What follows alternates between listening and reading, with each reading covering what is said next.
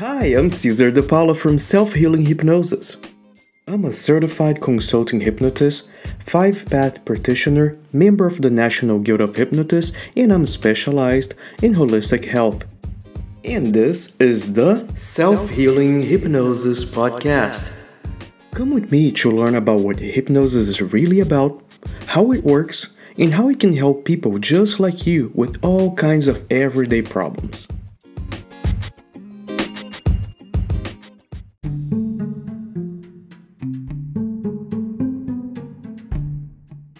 And welcome back, friend. In this episode, we are going to be answering the question, what happens when you are under hypnosis? What really happens when you are under hypnosis? People are very interested in the mind and how things work. So, one of the most common questions I get from people that find out that I'm a hypnotist is the following. What happens when you are under hypnosis? Again, what really happens when you're under hypnosis? There are different responses to that question. I usually answer stating that since hypnosis is a state of high awareness, the person under hypnosis has access to their subconscious mind. So now what that means as well, right? That means you can access deeper parts of your mind that you wouldn't normally do. Now, what does that really mean? So that's a revolving question here today, right? To address that point, we must discuss the model of the mind. Many different schools of thought prescribe to different versions of the model of the mind. For the purposes of this specific discussion, we'll consider the three-level mind model. This model consists of the conscious, subconscious, and unconscious minds. In a nutshell, these three parts are defined as follows. Conscious mind defines all thoughts and actions within our awareness. It's the part of our mind that we use in our daily lives. It is excellent to keep us alive and functioning, but it is limited. That part of our minds keep only about 7 to 9 bits of information at a time. It also has other great functions, for example, such as logical, analytical, short-term memory, etc. Still, they are not our focus of this specific topic for today. Remember, this part of our mind is limited regarding information storage capacity. That's what we have to focus on right now.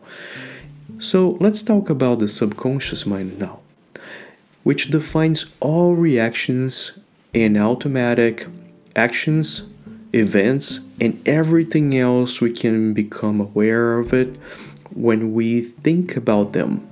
That means it's the part of our mind that stores all information, including all memories, thoughts, your personality, and even your faith, or possibly the lack of it.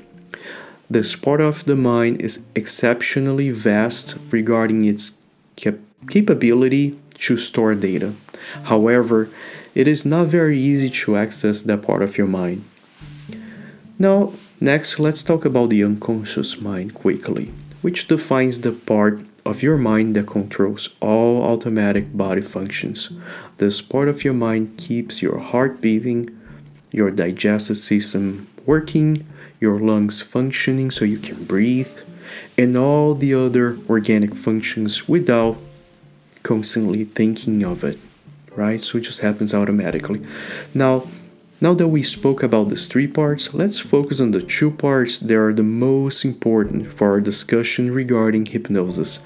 Typically, we can easily access all the information about all memories stored in our subconscious mind when we are in a state of awareness using our conscious mind. Sometimes we just forget things, right? That's just how it works. In that case, we need a technique and a guide to accessing all that information.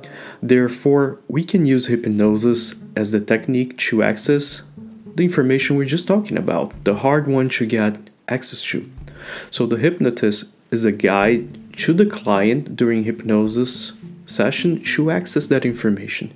Keep in mind that hypnosis is a natural state. Sometimes we access our subconscious mind while we are in meditation, right? Or simply daydreaming. The only problem with the example of daydreaming is that your mind tends to wander in so many directions. Therefore, it is tough to focus on a specific piece of information unless you are using a specific technique. So that is the hypnotist's job, to master and use the induction techniques and be a guide to help you find the relevant information you need. In fact, the technique enables the hypnotist to access your subconscious mind, find information with the goal, and help the hypnotized achieve their goals.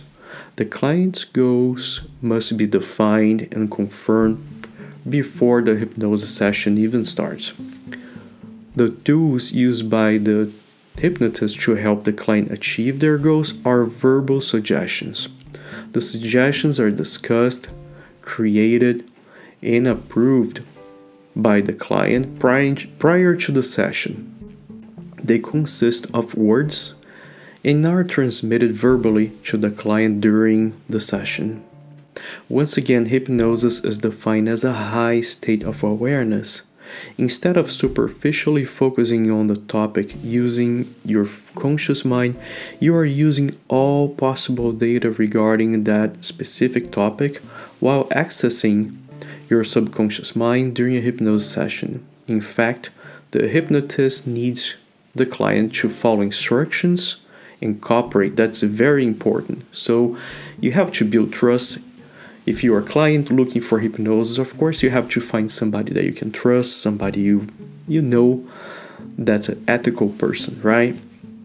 The client is guided to focus on their goals only, and not to be overwhelmed with other information that are out there on their subconscious mind, right? If there's so much there.